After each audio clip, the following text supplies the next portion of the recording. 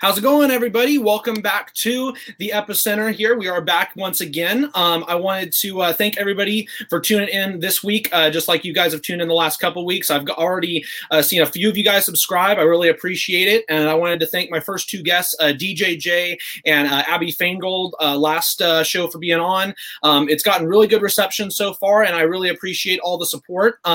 This is the first show I've actually managed to get everything working when it comes to the YouTube. So this should be streaming through the Epicenter with Aaron Jackson YouTube channel. So I'm glad I finally got that to work. The Spotify is fully working now, so there should be no issues on that. I know a couple people had some issues when it came to listening. They let me know.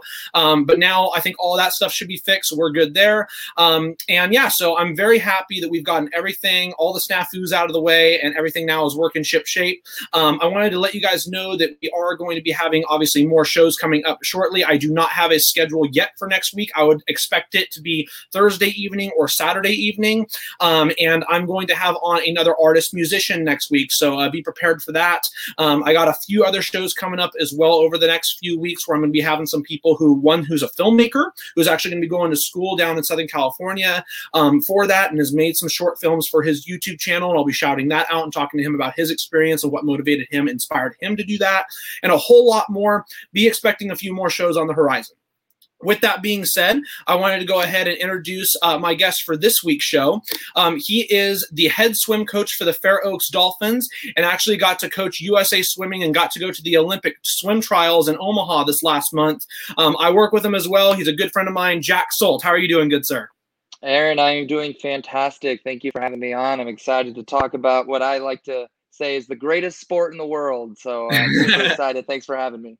Of course. Well, yeah, thank you for coming on. I wanted to have you on because, a lot of the time, and this is me as a reporter too, I cover athletes from around the area. I report on a lot of stuff, but I don't really get to report swim that much. And, while I know a little bit about the sport, I don't know, everything about the sport. So, obviously having you on when it comes to the coaching side, you'll be talking a lot about that, and I'll be able to learn a little bit along with the audience here. And there's just a lot of stuff I want to get to when it comes to you in general as a coach and just your experiences in the sport. So I'm going to go ahead and jump right into it here with my first question I have for you. And it's mainly just what initially got you into swimming and competitive swimming, and at what age did you start?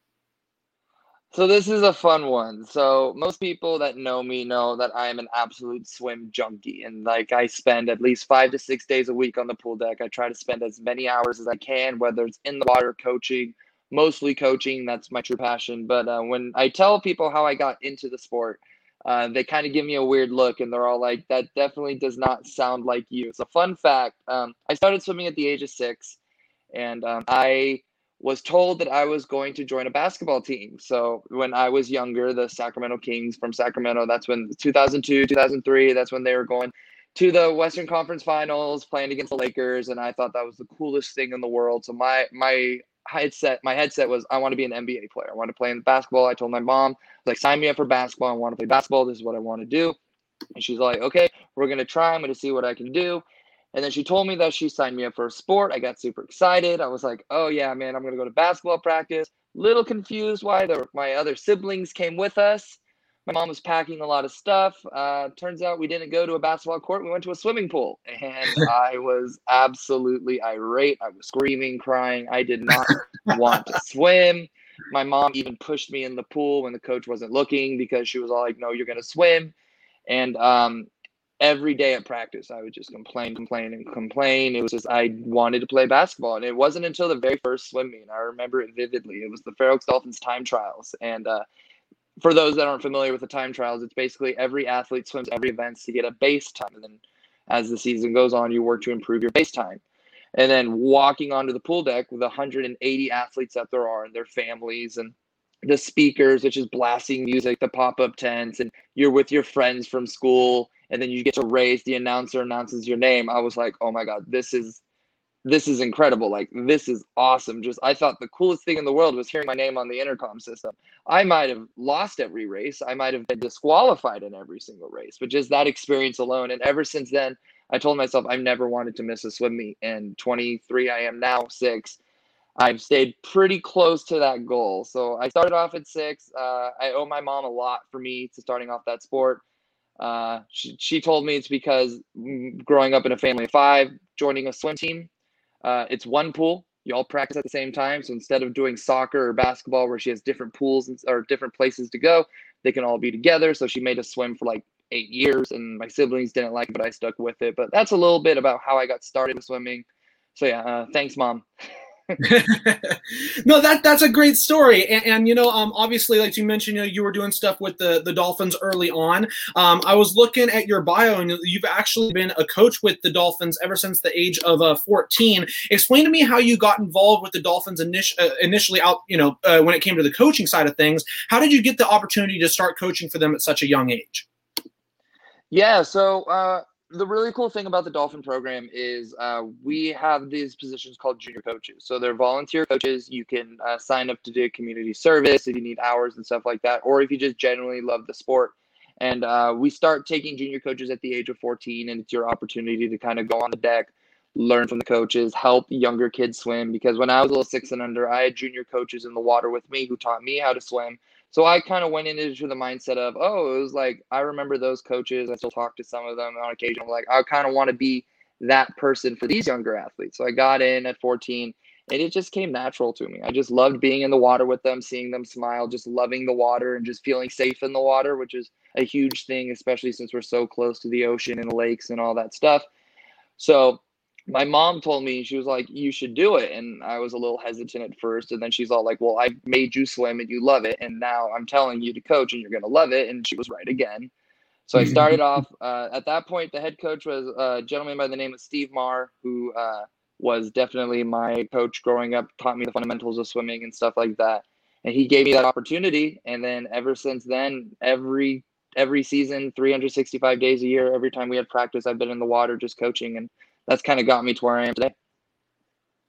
I wanted to switch it up just a tiny bit for the moment and actually get to you when it came to you as actual a swimmer and a racer when it came to your career outside of coaching. You've gotten to swim with Bella Vista High School and Sierra College, where you were a part of the state championship team in 2016 and then the runner-up team in 2017. Explain what that experience was like, and have you gotten a chance to help coach for either of those programs as well? Yeah, no, good question. So starting off with my high school career, Bella Vista is known as one of the best high school swim programs in the state of California. We have athletes that have gone and swam for Stanford, who are Pac-12, NCAA champions, Olympic trials finalists, and things like that. So walking into that school, knowing that I was going to swim for that school, was kind of pretty cool.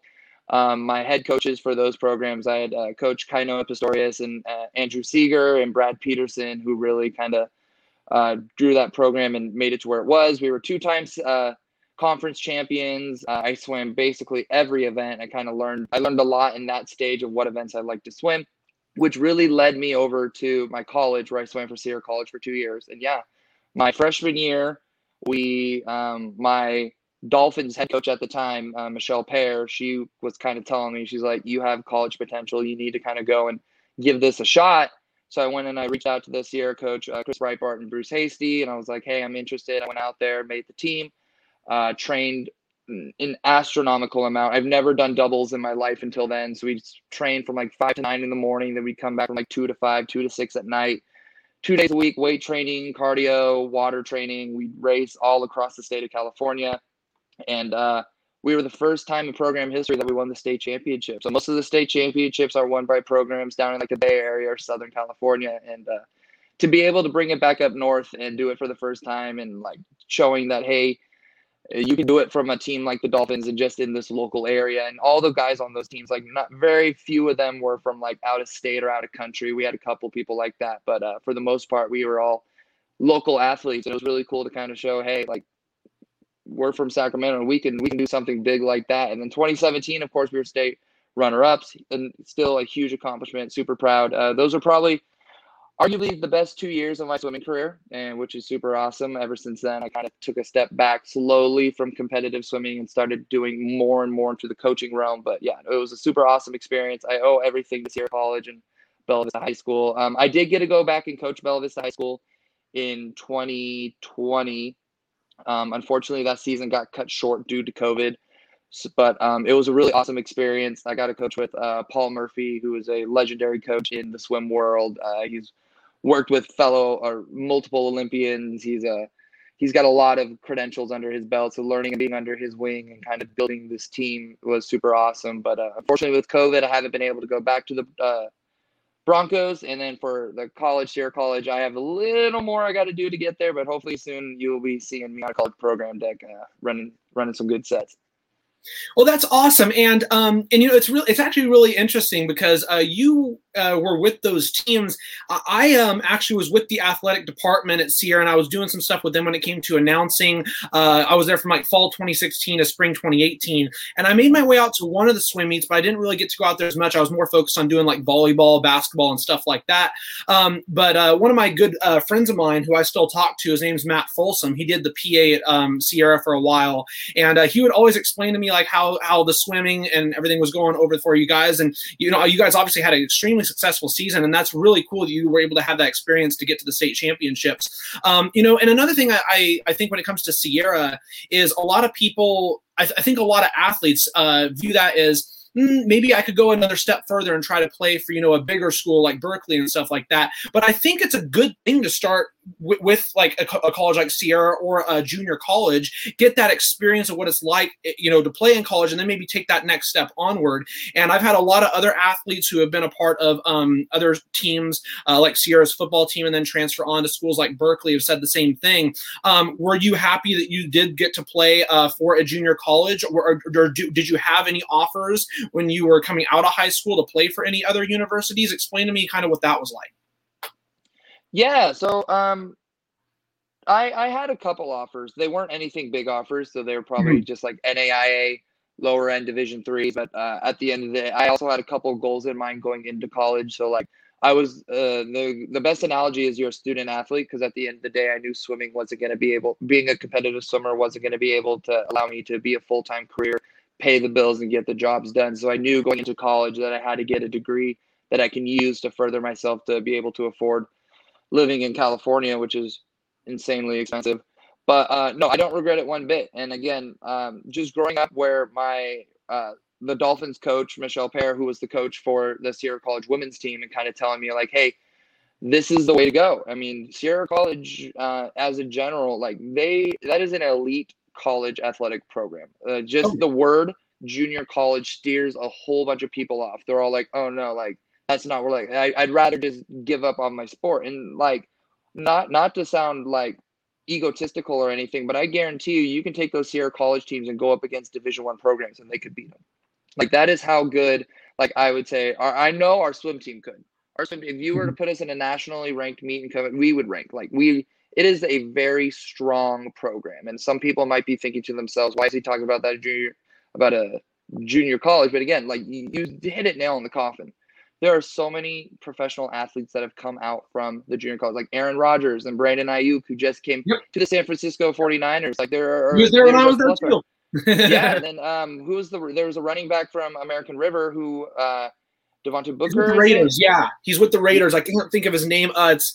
Oh man, it's gonna elude me. I'm gonna have to look that up. But right? But I mean, like, there's so many sports out there that I can just name, and like junior college, not only is it cheaper, not only do you get that general education, you get to improve your stroke, you get to improve your sport, you get to get better, right? A lot of people, I see them get tired out, especially in the sport of swimming, because we train so much. It's such rigorous training that they go into these big universities and they don't make it past their freshman year, and now they're stuck there and they don't have their scholarships and stuff like that. Junior college and that swimming at Sierra College has taught me a lot of just being an adult, time management, which made me so successful outside of Sierra College, getting to the coaching level that I am, getting to be able to go to Olympic trials, which is super cool from only a junior college level of athletic experience, and being around Olympic coaches and Olympic swimmers. It's super awesome. So yeah, like it annoys me when I tell people and they're all like, oh, you did, like, that's all you did was junior college athletics. I'm like, well, I'm a state champion.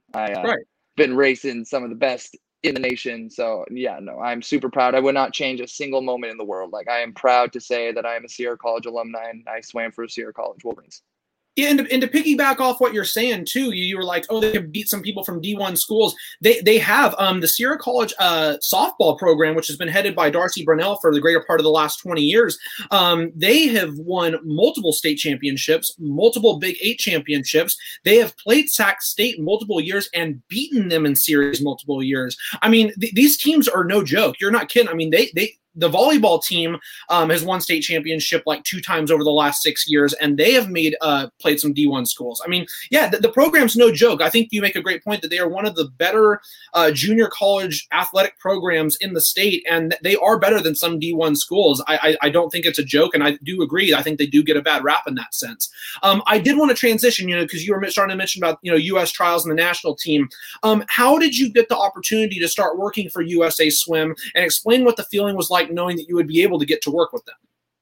Yeah, so a big thing about in a sport like swimming, which is such a small, tight-knit community, it's not like the NFL or like football or basketball where you have like your G League and then you have your NBA, you have like your high schools. Like everyone knows basketball, everyone knows football. Swimming, it's a little different just because not a lot of people know swimming. We're only on once every 4 years, and that's for the Olympics. And after that, we kind of get shoved under the table a little bit. So to kind of get into swimming and where I got into, it's basically just like going into different programs and just being like, hey, I'm willing to learn, just mentorship. That's my big thing. I love just talking to coaches and just being there, being at every meet, even if I don't have athletes in those meets, just being there and just watching people learn how they coach, like what different warm-up techniques do they do, because every coach is different. Like some coaches, they like to yell and kind of get their kids hyped up. Some are more of like, hey, just like get down and go. They really don't talk. They just give the set and they let them work. So how I got into USA Swimming was I had a one-on-one with my old high school coach, Kainoa Pistorius, who currently coaches for the Wolverines Aquatics Club. And he basically sat down and he told me straightforward. He's like, listen, if you want to be a good swim coach, if you want to get into these USA programs, you just have to reach out to these coaches. Reach out to the ones in the area that are like up there, that they're doing a really good job and they have really good programs, and just sit there and watch them and learn how they're doing it. So I've just reached out to a lot of coaches in the area. I've reached out to a couple Olympic coaches or people like that. And I'm just like, hey, I want to sit down. I want to watch you coach. I would love to pick your brain a little bit, maybe have like a one-on-one, grab some coffee or something. And all of those experiences have kind of led me to where I am now. And it's super cool. For the trials, how I got there, it was basically I had a goal that I wanted to go to an Olympic trials first off, just to experience that. And then the Sierra Nevada Swim League and USA Swimming kind of gave me with the opportunity. They're like, hey, if you're willing to like do this, this, and this, we have these coaches passes. You can definitely go out there and you can kind of just watch how our coaches do their things and how our athletes train and prepare. And it was super cool because a lot of these athletes are the people that I trained with and competed and swim with growing up. So just it's just getting my foot in there and just letting people know, like, hey, this is what I want to do. I'm taking it very seriously. I'm committing my life to this sport, and they see it, and it's super awesome. So I owe everything to just Northern California Swimming, just all these programs in the area and all these coaches that are taking me under their wing. This 23-year-old kid that has this crazy ambition that he wants to be the best swim coach in the world. It's super awesome, and there's no better place to do it here in Northern California. And I know we'll talk later about why Northern California is so special about swimming, but seriously, we have the best coaches, we have the best programs, and we are swimming. We want to bring each other up. We know everyone. Everyone knows everyone. We want to make sure that we work together and put together the best Olympic team possible to give you guys the best show. So it's super awesome. I love it. You mentioned Olympic trials. You got to be able to go to Olympic trials in Omaha last month. What was that experience like? And I'm sure you have other goals when it comes to swimming in the future, but how good did it feel to have everything you've worked for lead to kind of that moment and for it to pay off? It's kind of funny. So I feel like it didn't pay off. I feel like it was just the start of something, because like at a very young age, I went to that meet. I really didn't have any athletes under my name. The only people that I went with were the people that were swimming in the meet in the finals, like doing the big stuff, like making it on TV, making the actual team stuff. So just being there, I'm like, okay, listen, like here I am. No one knows who I am. No one cares that they know who I am. Everyone that's going to leave this venue is not going to know my name. But now it's my opportunity to go, hey, you didn't know me this trials, next trials, guess what? You're going to get to know who I am. And I'm going to be there, and I'm just going to train twice as hard.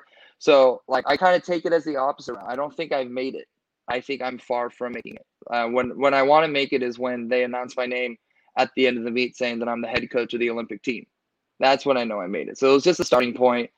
But it was an awesome experience. Again, I got to talk to coaches like Bob Bowman, who coached Michael Phelps, and he's going to be on the coaching staff for the women's team. He's going to be taking Allison Schmidt. He's right now the head coach for Arizona State. So a lot of his pros like Chase Kalich are going out to train with him. I got to talk to David Marsh, who was the women's coach last Olympics. He trained Ryan Lochte for the longest time, and just seeing, hey, how did he go with this scenario, right? Okay, so one of his athletes didn't make it, but they have another event. How does he rest them? How does he hydrate them, making sure that they're all ready to go? But yeah, it was an awesome experience, something that I hope I will never miss in Olympic trials again. And I'm just super proud of what Northern California was able to do. And I'm just happy that they gave me the opportunity to go out there and just experience what the best of the best in the world could do, and just see how they do it. That's awesome, man. That's really cool. I'm going to have a couple other questions on that front. But first, before we get to that, I want to go ahead and go to my first segment of the show, and that is half and half. I mentioned this the last couple of weeks. I feel like it's very important to get some good news out to some people, get a good news story out. There's a lot of negatives when it comes to the media out there, and some stories that go on. And I think it's always good to kind of have a good heartfelt story to kind of go, on in the week as well. So this is half and half. One good news story, one weird news story. So let me go ahead and pull this up for you guys here. All right here. Wounded U.S. Marine veteran recalls powerful moment before Lightning Stanley Cup game. So right now, the Stanley Cup in hockey is going on. Tampa Bay Lightning are in it. Retired Lieutenant Colonel Ty Edwards, who was severely injured in Afghanistan, stood for the anthem on Wednesday.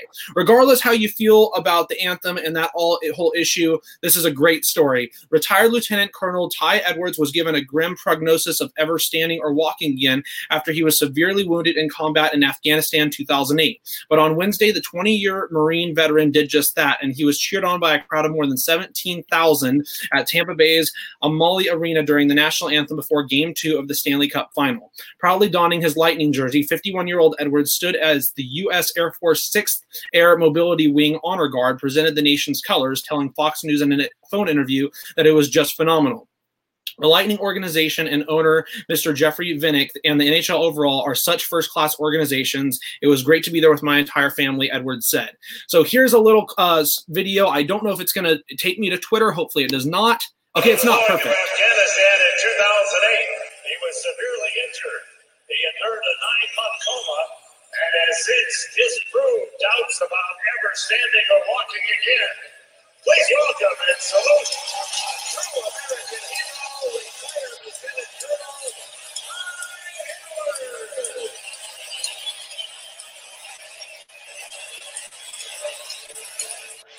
And of course, I could play the whole video, but that's the big part, is just to see the ovation that he was able to get, knowing, what a lot of these people go through, what troops have to go through and everything. I think it's just such a great story, and something I really wanted to share with you guys. With that being said, let's go ahead and get to the weird or quirky news story of the week that I found this week for you guys. Oh boy, I am intrigued by this. It's nothing too weird, but I just found it really interesting. The world's longest, basically, slip and slide record broken in West Virginia. There are so many Guinness World Records out there that are just so bizarre and so unique. And I just found this one this week, and I was just so surprised, because as a kid, a slip and slide was one of my favorite things to do. I loved it. It was one of the greatest things to do during the summer. So good. So check this out. A horizontal plastic water slide, also known as a slip and slide, set up in West Virginia, broke a Guinness World Record when a rider glided 2021 feet, 1 feet for each year. We're 2021 right now. The Canaan Valley Resort, a West Virginia state park, hosted the world record attempt by Natural Light Beer on Thursday, and the brand set up a massive water slide for employees to attempt to break the record. Guinness requirements stipulate that the water slide is measured by how far a rider can travel in a single ride. Previous record was 2,006 feet and 10 inches, set in Jordan in 2015. We thought that what better way to celebrate 4th of July than to make the world's longest slip and slide and break the Guinness record and bring it back to the USA, Ben Martinez, Natural Light's marketing director, told WBOY-TV. A Guinness adjudicator was on hand and verified that the record was broken when an employee managed a run of 2,007 feet, but further attempts managed to increase the record to 2021 feet. And here's a little video for it for you guys. The new Guinness World Record has come to the United States, and it was set right here, West Virginia. Canaan Valley Resort hosted Natural Light Beer's attempt at breaking the world record for the largest plastic water slide today over in Tucker County. It looks like a blast. The Natural Light employee broke the world record by nearly 15 feet. Natural Light decided to go for that record in conjunction with unveiling its new USA can.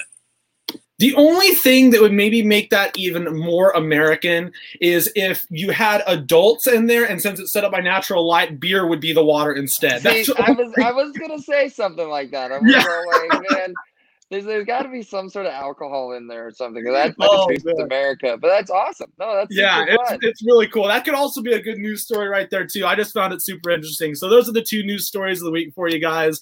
Just found that really cool. So we're gonna get right back into it here. Now, one of the questions I wanted to ask you is being at Olympic trials. With COVID and everything, there hasn't been full crowds of fans really in stands in a lot of different states until like the last few weeks, actually.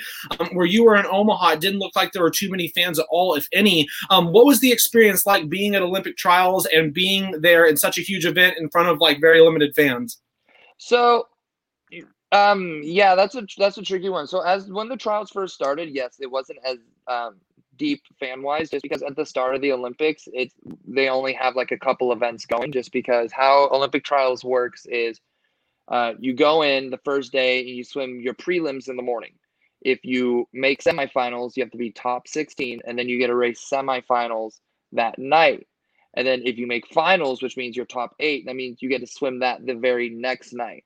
So the first couple days, there isn't very many finals, and most fans want to go out there and watch the finals because if you make top 2, you make the Olympic team. So that's why people want to go there. So as the meet went on, it definitely got way more packed. Like there were some moments where I was in the bleachers and there was literally people like sitting next to me. But yeah, it was definitely interesting because the first couple events, like that 400 free, those first events where there really wasn't much fan interaction at 400 IM. It was interesting to see how the athletes kind of went with that. And a really good example would be the 400 freestyle. So I don't know if you're familiar. Most people probably aren't, but there's a gentleman by the name of Jake Mitchell, 19 years old. Fun fact, he grew up in Sacramento, swam for the Sierra Marlins swim team. I swam against him as a kid. And he swam in the 400 free prelims, he made it. And then semifinals, he made it. And then in finals, he got second place, but he didn't hit the Olympic cut. There wasn't very many fans. So 3 days later, for the first time, I think, don't quote me on this, but I believe it was the first time in like U.S. Olympic trial history, they swam a time trial. So it was 3 days later in the finals, and it was really just him in the pool. 8 empty lanes and just him.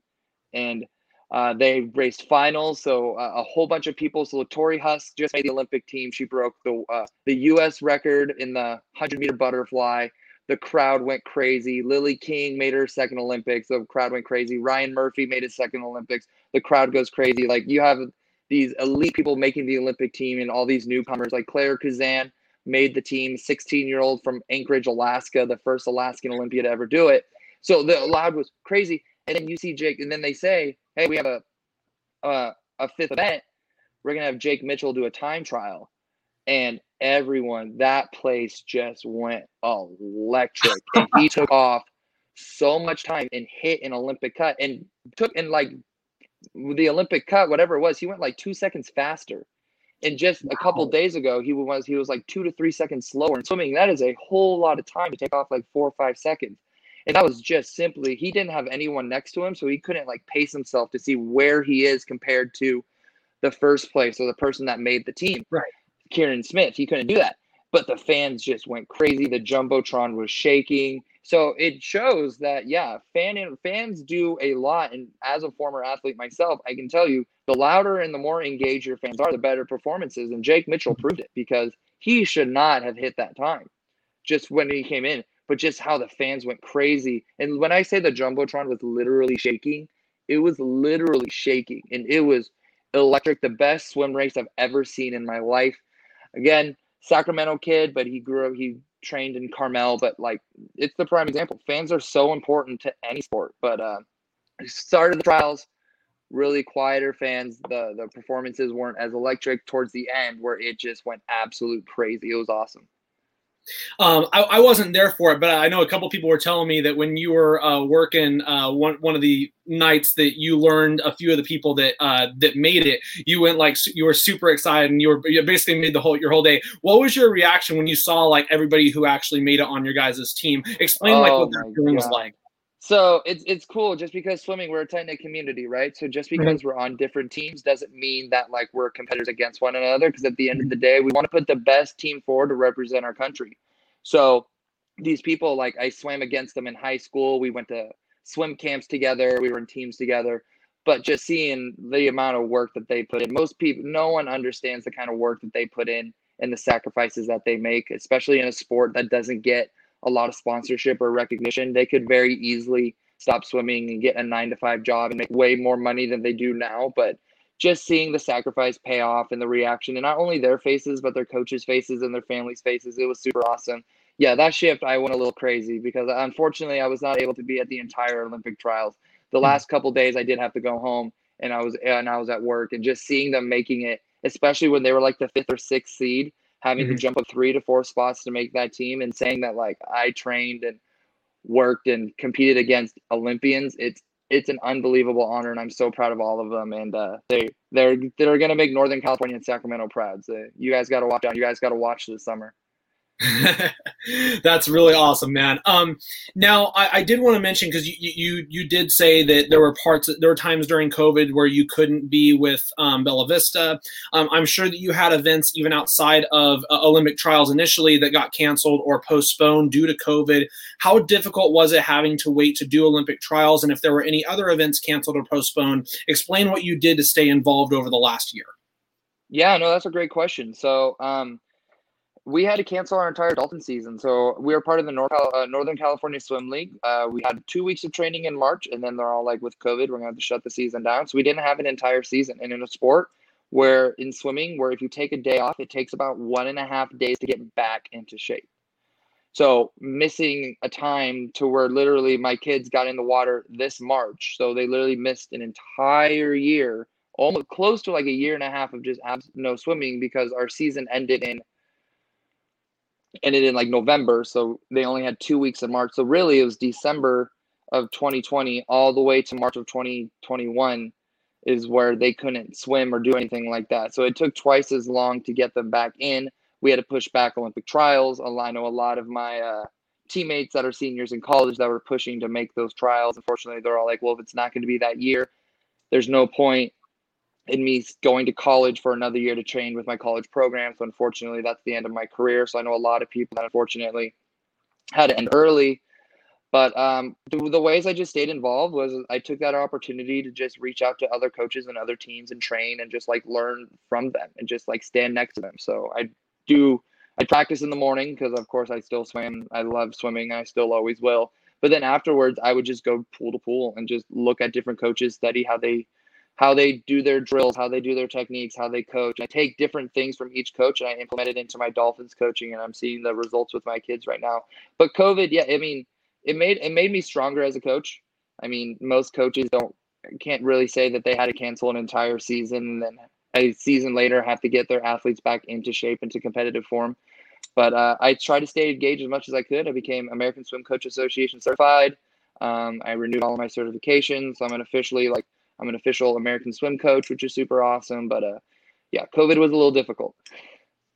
I know this is a little bit of a different question here, but I know a lot of athletes, especially high school athletes, who wanted to play during COVID. When especially here, when other states were able to have stuff going on, at least in some form, it was very tough for them. And so I don't know exactly who started it. I was thinking of going out to one of the events myself, but there was an account early on this year that was called CIF Let Us Play. Yes. And the whole point behind that was to basically petition the governor and petition people in the state to try to get sports back out there for high school. And eventually, I don't know if they were the only ones, but eventually I feel like enough pressure was put on by them and people who actually did those protests to where stuff did start coming back, at least in small forms. That was actually how I got my opportunity to be an announcer for the Lincoln High School football team. I know that you, I seem to remember, I think you went to one of those events. Explain like what that experience was like, being able to actually, try to fight for these kids, that we're preaching public health, but at the same time, getting out and, playing sports is also good for your health. So explain kind of what it was like being able to be a part of that and, be a part of trying to get sports back going again. Yeah, I mean, it was an awesome experience just because, especially in high school is extremely brutal just because different sports have different kind of personas, right? So like you had like your swimmers, you had your football, and then like your cheer, and then like your basketball. But at the end of the day, everyone kind of just came together and we worked together and we were like, hey, listen, we understand that we're in a global pandemic. We need to do this safely, especially with those sports that we can make outdoors. So like football and swimming and track and stuff like that, where we can enable social distancing. Like it is very feasible to do it. It was extremely possible. And just working together as a team and understanding like, hey, this is what's important for our kids, because you learn so much more from doing like a high school sport than you would from like a high school class. And like, that's no offense to our education system or our teachers. They're doing a fantastic job at leading our future students to be the leaders of America. But at the end of the day, just the teamwork and learning it's okay to fail. And when you do fail and when you do lose, how you have to get back up and train even harder to reach that next goal. It was super important. And you can just kind of tell everyone's morale kind of went down when there was no sports. People were eating too much. They were getting depressed. Sports brings happiness together. Sports brings people together. People either, if you play them, if you watch them, if you study them, you love reporting them, people just love sports and just being around them. So when you take something that brings a team or like a school together, like everyone goes and cheers on their high school football teams, their high school basketball teams, right? When you take that away, it's just not good. And especially in a way where you can wear masks and you can make it socially distant and make it safe for everyone. It was definitely feasible. So I'm very proud of the initiatives and the people that stood up and let them play CA. I went to one of those. I went to the one over in Fair Oaks just because that's where I grew up and trained. We stayed outside of the Sunrise Mall. We had posters. We had people honking. We got some television time, air news, and we were just like, listen, like, let the kids play. We'll do it safely. We would love to work with local governments and guidelines to make sure that we do it safe. So like in the sport of swimming, we made it to where we'd only have 4 kids in the pool at a time, 2 on either ends of the lane. We'd have 2 coaches. Coaches are masked the whole time. Every time the kids enter the water, they can take their masks off. The moment they exit the water, they have to put their masks on and leave the deck. There was no spectators on the deck. We make sure everyone was scanned going in, temperature checked, all that good stuff. And I'm happy to say in our season, no one really tested positive from the program. We didn't have to shut anything down to quarantine for anything like that. So it works. And I'm happy to see that other programs are now finally being able to go and play sports again and do what kids love to do, and that's compete. And I think that's such a great thing, too, because so much when it came to COVID got so like politicized and everything. And the whole point behind the movement you guys are doing is, look, we're not politicizing anything. We just want to get back out there and play. We agree that there's stuff that should happen. It was a great, like, moderate thing for people to get a part of and actually really try to get stuff back going. And I think that it gained a lot of respect. It gained a lot of traction, and it inevitably led to sports actually coming back, at least in some way, shape, or form, which I think is such a great thing. I wanted to switch gears for a moment and ask you, going back to coaching once again, who are some people and how many around the area have you coached that have actually won tournaments, trophies, or at least some achievements around the area? Explain to me kind of like who you've gotten to coach, kind of how far they've gotten, all that kind of stuff.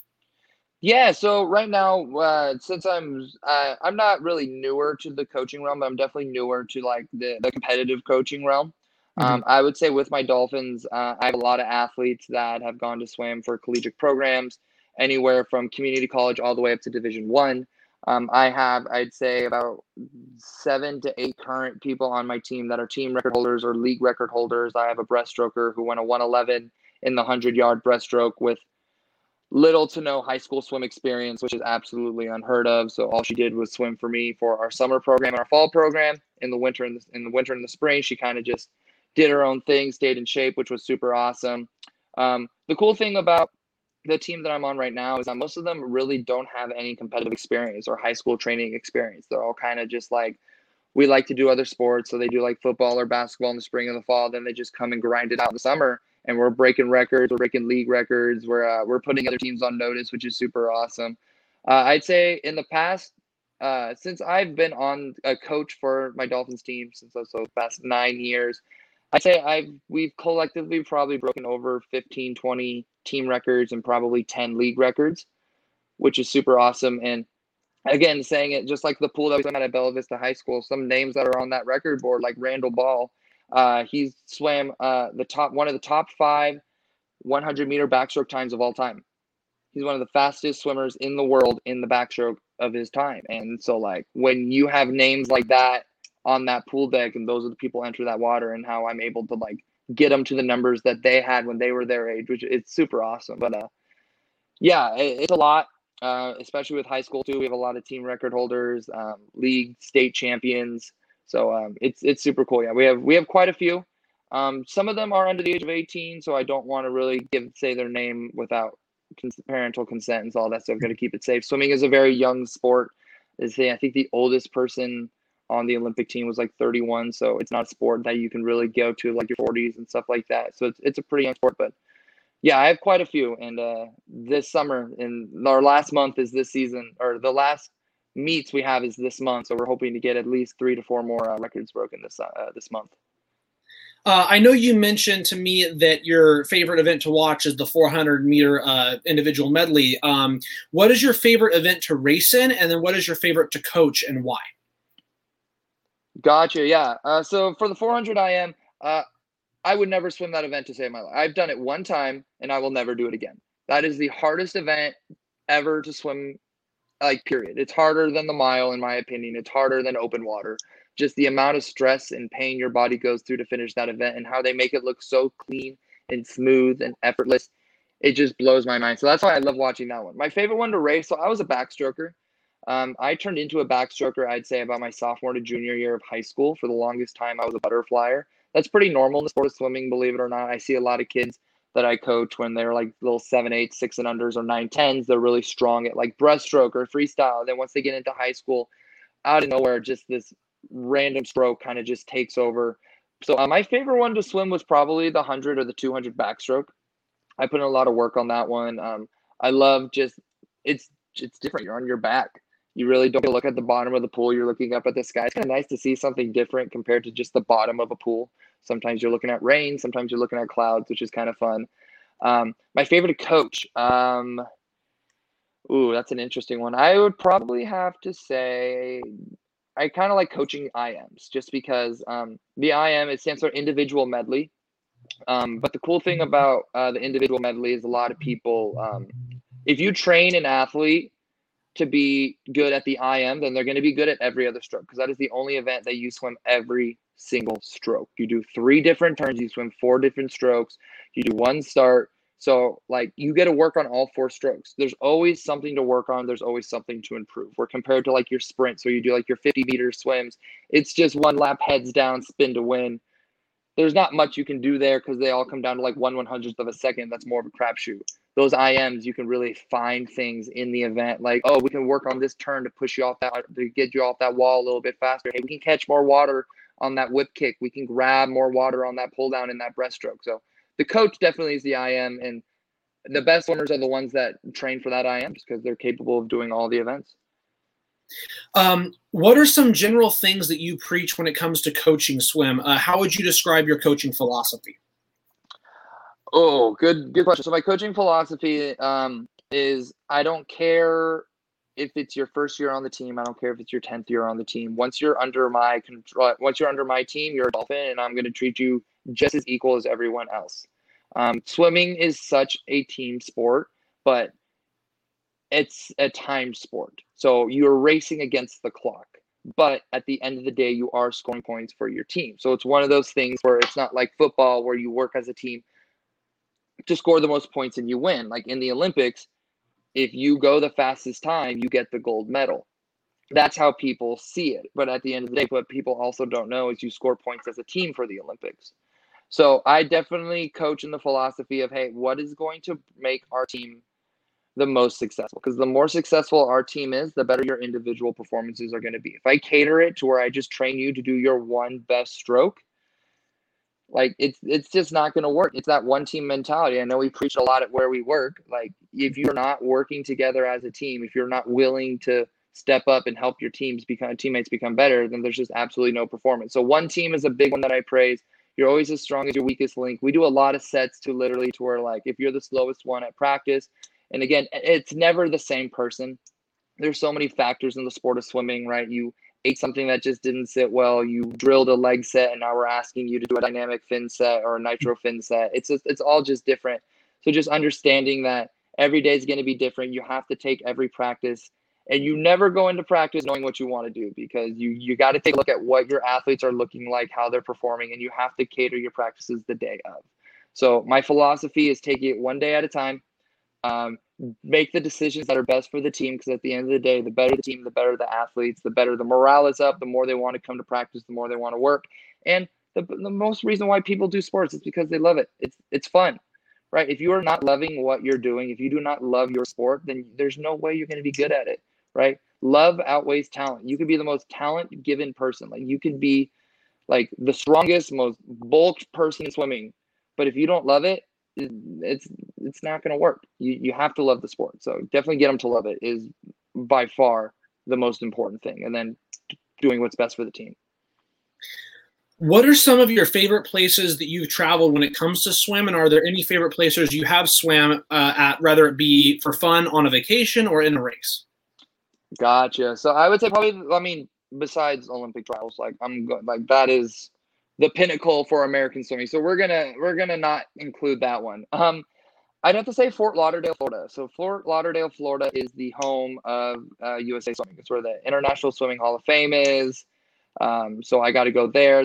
When I went there in early January 2020, and I got to go meet Dave Leonard, one of the most iconic swim coaches in the world. He was the current American Swim Coaches Association president. So he was like initiating all these conferences, and I got to go to the Hall of Fame. I got to go to the pool that they're building there, an Olympic sized pool with a huge jumbotron, and like give input and feedback as an athlete at the time, and just being all like, yeah, no, this is definitely things that will benefit the athlete in the water, how the pool is shaped and built. But this sport has taken me so many places. Like that's just probably the coolest experience, just because I've never been to Florida, and being able to like say that I've been to the International Swimming Hall of Fame. Hopefully one day my name will be up there. Would be super cool. But I've been all over the nation. But swimming it's just taken me places I never imagined I've been to. But I've been East Coast, West Coast, just all over the place. That's awesome, man. Well, I wanted to go ahead and get into the next thing here, and that next thing on the show is, oh, shoot, what's that? Oh, it's time for the fireball, everybody. All right, so this segment on the show right here, this segment on the show is basically where I quiz my guest, asking them some questions based on the subject matter that they are involved in. If they manage to get 5 of them right in 90 seconds, they get to join the Fireball Hall of Fame. We just had our first inductee last Tuesday in Abby Feingold. We're going to see if we can get our second one right here. So I have 8 questions here, Jack. I have 8 questions here. If you can get 5 of them right in 90 seconds, you win. All right. So they're all based on swimming? They're all based on swimming, yes. Oh no. Okay. Yeah, let's give it our best shot, man. All right, here we go. Are you ready? Yeah, I'm ready. Let's go. All right. 3, 2, 1. Go. Who holds the Bella Vista High School record in the 50, 100, and 200 meter freestyle, all in 2016? In 2016, that was Liam O'Hamergan. Correct. Awesome. Which American holds the long course world record for the 100 meter backstroke? Aaron Pearsall. It's Ryan Murphy. That's Ryan Murphy. Ryan Murphy. Yeah. How many gold medals does Michael Phelps have? Be within 3. 23. Oh, look at that, right on the dot. Perfect. Yeah. What year did Aaron Pearsall make his Olympic debut? Ooh, that was 2004. 2000. That was 2000. Dang it. Okay. Summer Sanders won 2 golds, 1 silver, and 1 bronze in the 1992 Olympic Games held in which Spanish city? Oh, which one was that? I couldn't tell you. What is it? Give it to me. Barcelona. Barcelona. Okay. Where did Caleb Dressel compete in college? Oh, University of Florida. Go Gators. Perfect. Awesome. Michael Phelps captured and still holds the Olympic record for the 400 IM at which year's Olympic Games? 2008. Correct. What is the length of an Olympic-sized pool, and how many lanes are there? So that's a trick question. Fun fact. So it's 50 meters. Yeah. In an Olympic-sized pool, so you can do 10 lanes or you can do 16 lanes. But right now, I would go to the I would have taken either one. Either one. Perfect job. With 5 seconds to spare, he's done it, folks. Hey, he did it in 1:25. Good job, sir. All right, he is the new inductee. Those are good. Hey, those are some good researching questions, but I was surprised on that. I'm mad I didn't get the Ryan Murphy. So Aaron Pearsall holds the world record. Ryan Murphy holds the American record, and I just brain farted. No, here's the thing. You were half right, but there was a thing in there. I said which American holds the long course world record for the 100-meter backstroke. Oh, yeah. See, Aaron Pearsall and Ryan Murphy, those are the two gods of swimming. American backstroke it's so elite, and so those two have literally just taken it by storm. So if it's not Aaron Pearsall, it's Ryan Murphy. Most of the time, it's a coin flip, but no, that's awesome, dude. Those are great questions. Pearsall was the short course and Murphy was the long course. So, yep, good job. All right, that's awesome. He was a new entry in the Fireball Hall of Fame. That was our segment for the week. We'll be preparing for a lot more going forward. I'm going to eventually have to keep track of this somewhere, and I'm going to have to make some sort of something out of it when we get to 10, 15 shows in, something like that. Yeah. With that being said, let's go ahead and get back into a few more questions I have for Jack, and then we'll go ahead and wrap everything up here. And this one just actually has to do with people and swimming in general. I did some research on this. Our first guest on the show, DJ J, in the chat. I'm still the only one not in. Hey, you gave it a good shot. You got 3 of them right on your one. Yeah, what's up, Joseph? So here's the question. 80% of people in the U.S. say they can swim. Only 56% can perform the 5 basic skills to save their life. I would actually fall in this category myself. What would be your best piece of advice for someone who wants to learn how to swim so that they can actually save their life in any scenario? So the best advice for someone who wants to learn how to swim, or the best advice for someone who wants to love the water? You have to just love the water and be comfortable in the water. So a lot of people, when they go in, they think that they need to learn how to be fast at swimming. No, just feel comfortable and know your limits in the water. The best thing that you can do is start in the water, float around, just get comfortable with what you like and what you don't like, and then slowly but surely get yourself more into learning the strokes. Don't get into it expecting to learn it just off the bat. It takes years and years to get extremely comfortable in the water. Also, fun fact, I don't know if you know about this, Aaron, but I think they said over 70% of all drownings come from people who claim to have been experienced or swimmers. Wow. Just because open water, it's so different with the current and stuff. People think that they can just outswim whatever they want to swim. So again, just being comfortable in the water, knowing your limits and understanding, hey, it's dangerous, but if you know how to be safe and you know your limits, it's going to be a whole lot of fun. What are your future plans now when it comes to swimming coaching? Where do you kind of hope to go from here? What do you have planned kind of going forward? Yeah, no, that's a good question. So this is my first year as the head coach for the Fair Oaks Dolphins, my childhood team, which I'm so happy to still be with. My goal is I want to be within the next 10-ish years. I want to be the head coach of a college swim program at any level. Just like I said with the Sierra College, even if it's all the way junior college to NCAA Division I, I want to go to a program that I can help build and win a lot of titles and championships. So I got to go for my master's degree. So I'm going to be starting off with that. In the short term, it's just coaching as much as I can, just getting on the pool deck, summer seasons, fall season, winter seasons, going to as many swim meets as I can, instilling the love that my coaches gave me, the reason why I chose to be a swimmer and swim for as long as I did. Now I kind of want to pass that on to the next generation. So just being on the deck and just coaching whenever I can. Where are you going for your master's, if you don't mind me asking? I'm not sure yet. I'm going to go play that by ear. I don't know if I want to go back into the sit in the classroom. Yeah, I think I'm going to try the online route, but we'll see. I like to take steps one day at a time, so we'll see. What would you say are some of your biggest strengths and weaknesses when it comes to being a racer and then as a coach? All right. So my strengths when I race, I would say my weakness would definitely be I'm very hard on myself. I don't like to lose, and I definitely don't like to lose in public. So sometimes I would overtrain or overwork my body. So my doctors or our team physicians and our all of just our massage therapists are like, hey, you gotta take down the training a little bit. Your body is obviously in pain. It's overworking, but I just love the drive, and just the thought of me not being in the water, it just absolutely broke my heart. And just like, I'm not as happy when I'm not in the water. So that was definitely be a weakness, but then it also could be a strength, because like I would always be at practice 5 days a week, even if I knew it wasn't my day, or I knew I was going to be practicing against people that were way better than me. Just knowing in my mind, hey, I have something to work towards, I have something to achieve and accomplish. I never pinnacled. I never seen myself like having a plateau. I'm not really into the whole like I need to have this time goal, then I'm satisfied with my swim career. I just wanted to see how long it take me, how far it'd take me.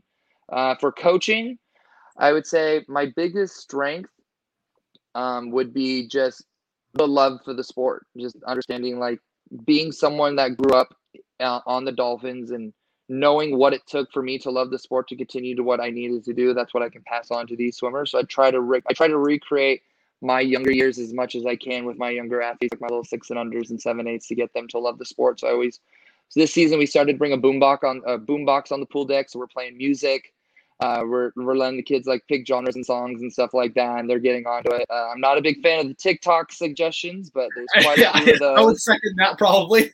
Yeah, there's quite a few of those. So just bringing the energy up and just understanding like, hey, this is a sport that you come to love because it's the best sport in the world. Biggest opportunity or weakness as a coach, I would definitely say just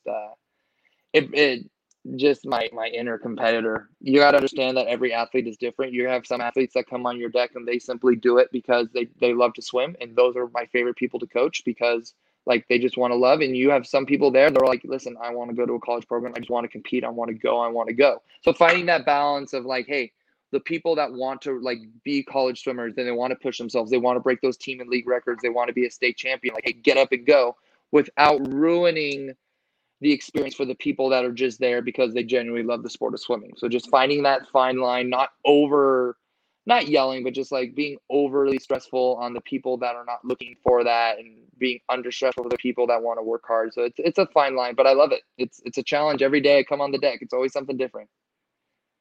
If you had to give one story about one of your favorite times, or just like a cool story, something funny from your whole experience or your whole time in swim, what would be one of like your favorite stories that you can tell on air?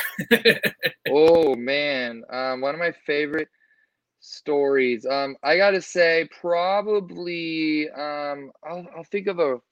I'll think of a recent one. So I have these two boys on my team, and they're absolute workhorses and animals. And they're one of them is the kind of athlete where he gets so mad at himself, and like the more anger that he builds in himself, the faster he goes. And just he doesn't.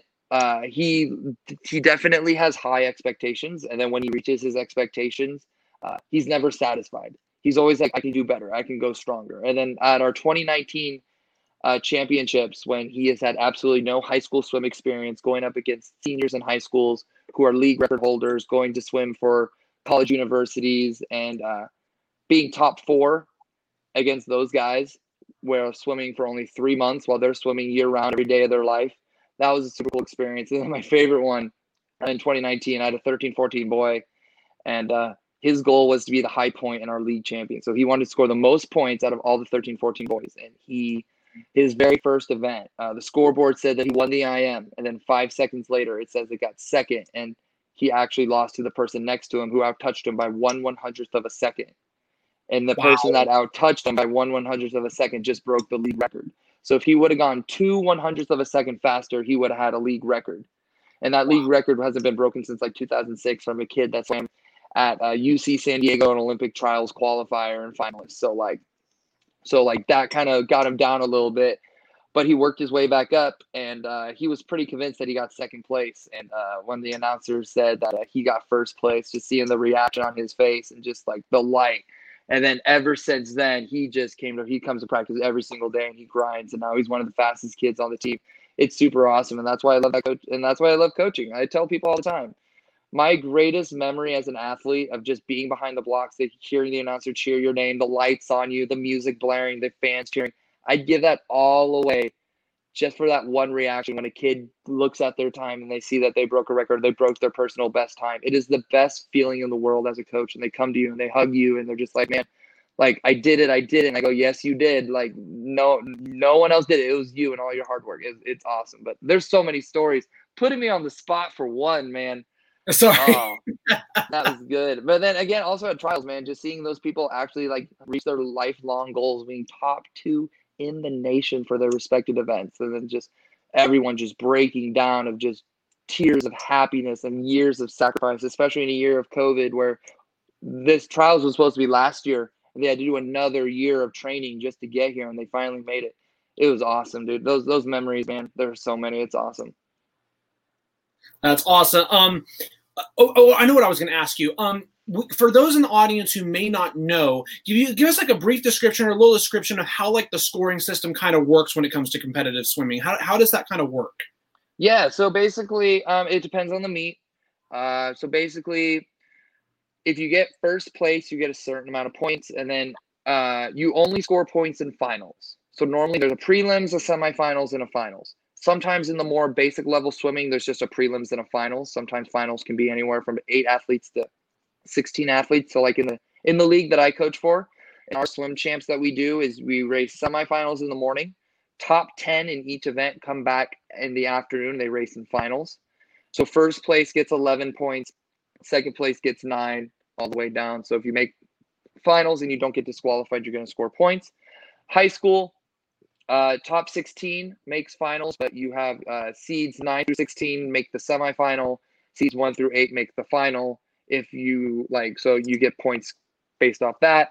Relays, for the most part, it's just the team that wins gets the points. So that's usually a huge point boost. There's usually like 7 points. So like only first place has to win. When it comes to college and elite level swimming, it's all different. Basically, it's as long as you don't get disqualified. So there's a million ways you can get disqualified. In order to get disqualified from swimming, you have to do something that gives you an unfair advantage in the water, whether that be taking an illegal stroke, an illegal kick, pushing off that wall too soon, or pushing off on your stomach when you're supposed to be pushing off on your back, things like that.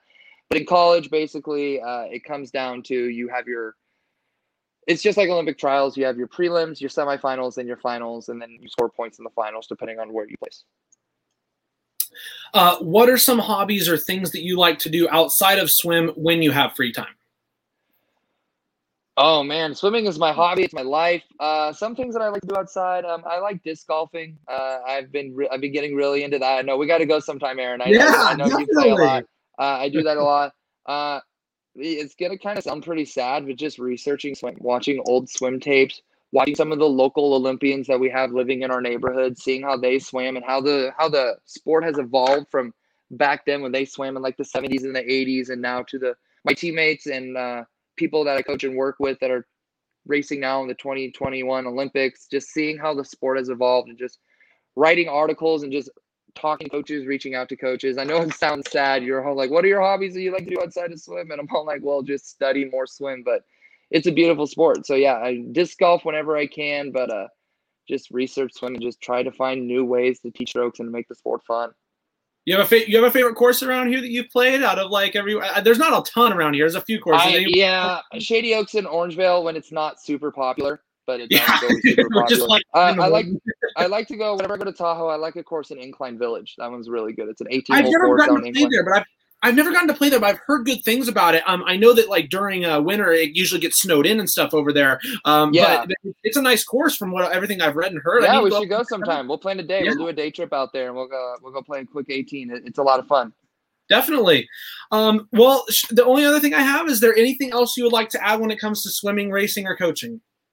I mean, I kind of just want to shout out our local Sacramento Olympians. I mean, I don't think a lot of people know that we are probably arguably the fastest swimming community in the world. I mean, we all know who Michael Phelps is, but most people don't know who Mark Spitz is. So Michael Phelps broke the record for the most Olympic medals, and the dude who owned it was Mark Spitz. He swam at the Arden Hills Swim Club out here in Sacramento. So like it goes Michael Phelps, probably Ryan Lochte, and then Mark Spitz right here, lives in our local community and does a lot of work. Other people like Mike Burton, 4-time Olympic medalist in swimming multiple relays. Jeff Float. Jeff Float is deaf. He's a Deaf Olympian and a U.S. Olympian. If you want to see a fun race, you go look up the relay that he swam. And he was like the third leg, and they were down, and he caught up and won the team gold. Coaches in the area, really local guy. You have Debbie Myers and Summer Sanders, two awesome athletes. Debbie Myers has her own swim school out here, teaches young kids how to swim. Debbie Myers has funded the Roseville Aquatic Center, so she's out there all the time inspiring young athletes. And some people that are on the team this year, so like Haley Anderson out of Granite Bay High School. She swam for the Sierra Marlin swim teams, then she swam for the Mission Viejo Nadadors, and she's the local swimming the 10K open water swim. Super awesome stuff. A really good friend of mine, Bryce Mefford. We swam together in high school. We trained together. He made it the 200-meter backstroke with Ryan Murphy, who we talked about as the long course world champion record holder. So he's literally right there with him. Oak Ridge High School, trained at Folsom Aquatic Center. Erica Brown, who's from Marysville, moved out to the East Coast in high school, but still trained with her a lot as a kid. We talked about, and then there's some other like Alyssa Anderson, who's a gold medalist, but like people don't understand the power and the connections that Sacramento has in swimming. Some of the greatest Olympians in the world are from Sacramento, and especially in the sport of swimming. So if you definitely want to get into the local sports community and understand like how powerful Sacramento is as a sport community, get involved with swimming. Just learn a little bit. Go out to your local swim meet. Go learn something about the sport. Aaron, I'd love to bring you out to one of our meets that I coach so you can experience the electrifying sport that it is of swimming. But Tokyo 2021, there's going to be a lot of local kids swimming. So make sure you're tuning in and watching. And if you ever want to get into the sport of swimming, it doesn't matter how tall, how short, how big, how wide you are, how many years of experience. If you can get the fundamentals down, you could become an Olympian. It's super awesome. Well, that's awesome, man. That is a great message. And yes, I definitely would love to come out to a meet. And if I get the chance to even report, that'd be great as well. So yeah, thank you for that. Jack, I want to thank you so much for being on, man. This has been an awesome conversation. This has been great to talk about everything when it comes to the swim world, about your experiences and inspirations and all that stuff. It's been an awesome conversation, man. Thank you so much. No, thank you. I just need to shout out my Dolphins out at home that are probably going to be watching this. I'll be back on the pool deck soon. Get ready to race. We're Gold River next week. It's going to be a lot of fun.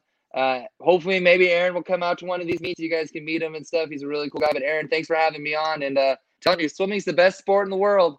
Get on board, ladies and gentlemen. We're coming. We're on the up and up.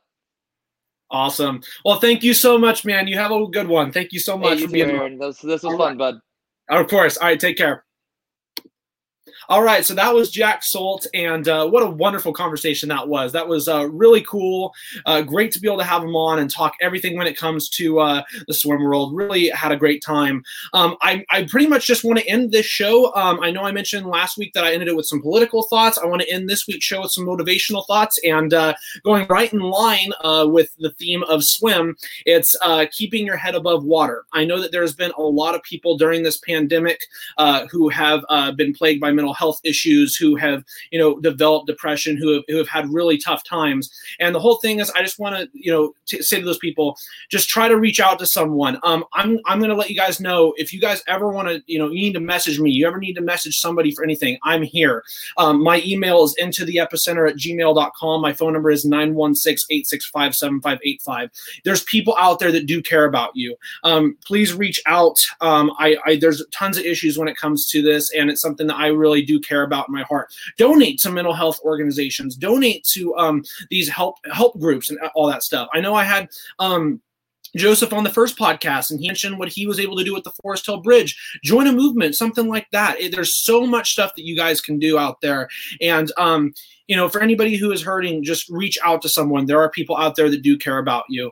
Keep your head above water. All right, that is the end of the show. I want to thank everybody who has been able to tune in. This will be posted on my Spotify after, so that is in my Instagram bio if anybody is curious and wants to listen to the audio version. This will also be posted on here after this is over. Once again, thank you, Jack, for coming on. Thank you to everybody who has tuned in. Only other thing is, be prepared for another show. I'll be mentioning it on my social media. It's likely going to be sometime next Thursday or Saturday evening. I do plan on having an artist or musician on my next show. So with that being said, I hope you guys have a wonderful weekend. Take care. Have a safe 4th of July. Peace out.